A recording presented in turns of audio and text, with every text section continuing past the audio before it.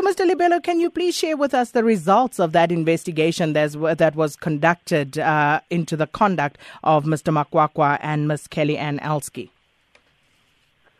Yeah, no, thanks. And as we gave the background, the result really was that the disciplinary process, which was chaired by a senior counsel and prosecuted by Hogan Lovells, found no wrongdoing from the side of Mr. Makwakwa, so it couldn't find any wrongdoing, and as a result, it then recommended to us that he must come back to work, and that's what we're implementing now. So what does this mean? Does this mean that the report by the Financial Intelligence, the FIC, was actually a fabrication then? Yeah, remember FIC picks suspicious transactions. So if they see that in Sakina's account there's been 20,000 this month and the other month and the other week, they pick that as suspicious and they flag it as suspicious.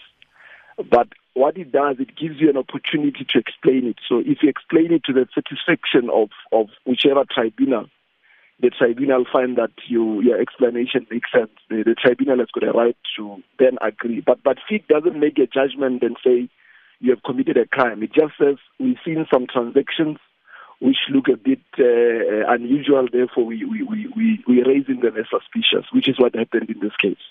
Well, suspicious enough to warrant a suspension by the SARS Commissioner, Tom Moyane. If I remember correctly, Mr. Makwakwa, when this came to light, said that the money came from a stokvel. So did the money indeed come from a stokvel, or did that story subsequently change?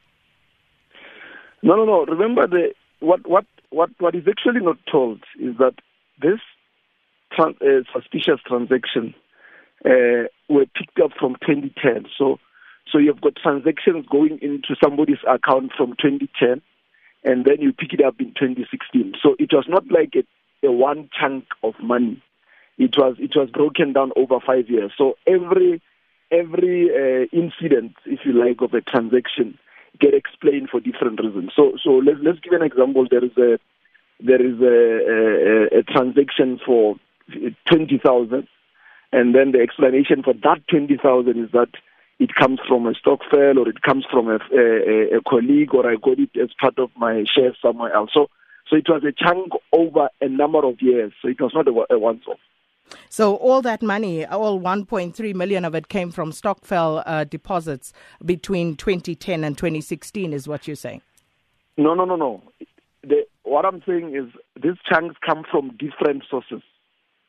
So you'll have 20,000 coming from stokvel, you'll have 30,000 coming from this shares that he has sold, you've got another 30,000 coming from somebody that owed.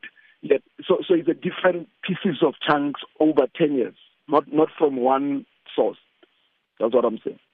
So that FIC report was rather detailed, and it also showed that the money flowed back from a 17.87 million payment that was made by the Department of Water and Sanitation into a company named New Integrated Credit Solutions.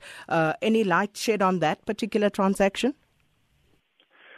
Yeah, I think maybe, and I know there is an important and a public interest matter, but we have to balance the rights of the employee involved and of course the interests of the public. The trick in this conversation is that, I might fall into a trap of going into the details of what was the charges, what were the monies, where did they go? Because one of the trick about this thing is that the Financial Information Center is a very strict law that protects the user. I mean, that protects people like Mr. Makwakwa. So technically speaking, the transactions there remain confidential unless they are found to have been a proceed of crime, which in this case was not found to be a proceed of crime. So that matter was investigated. Come again? That allegation was actually investigated and found to be above board.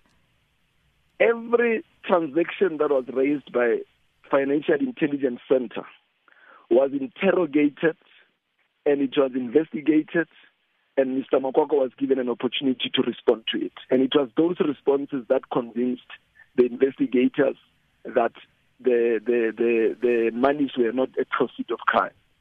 Ms. Kellyanne Altschie, as far as she's concerned, those deposits that were made in consecutive days, totaling more than 450,000 rand, what did you find there?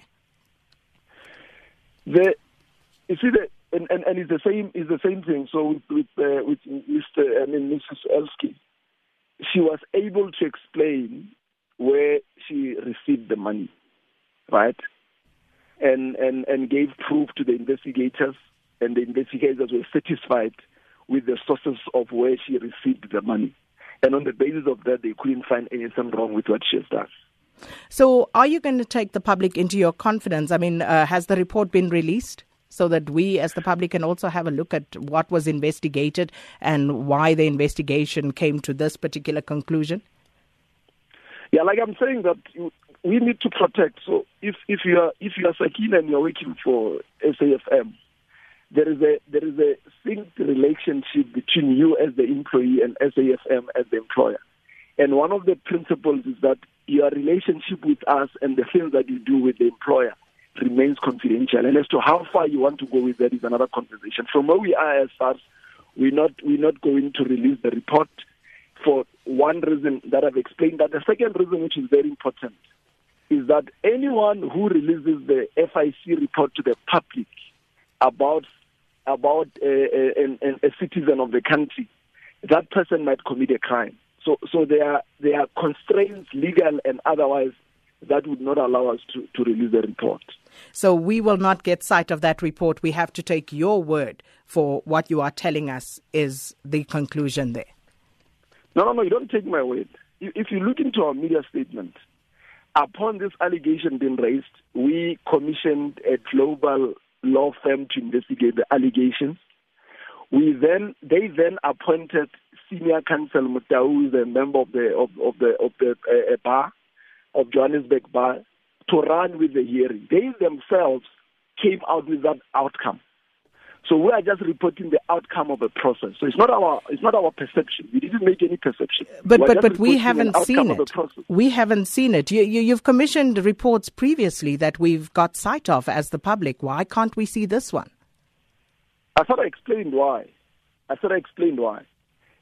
If we commission a report on anything, if we commission a report on something that is independent of people's rights being violated, of course we'll release the report.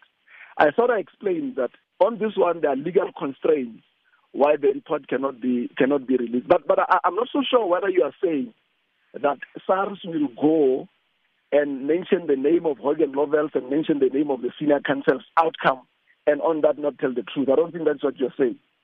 Because you can't suggest that we'll go and lie about the outcome. I'm not suggesting anything. I'm simply asking why we do not have the right to see that report. That's all I'm asking. But we're going to have to leave it there, Mr. Luther Lebelo.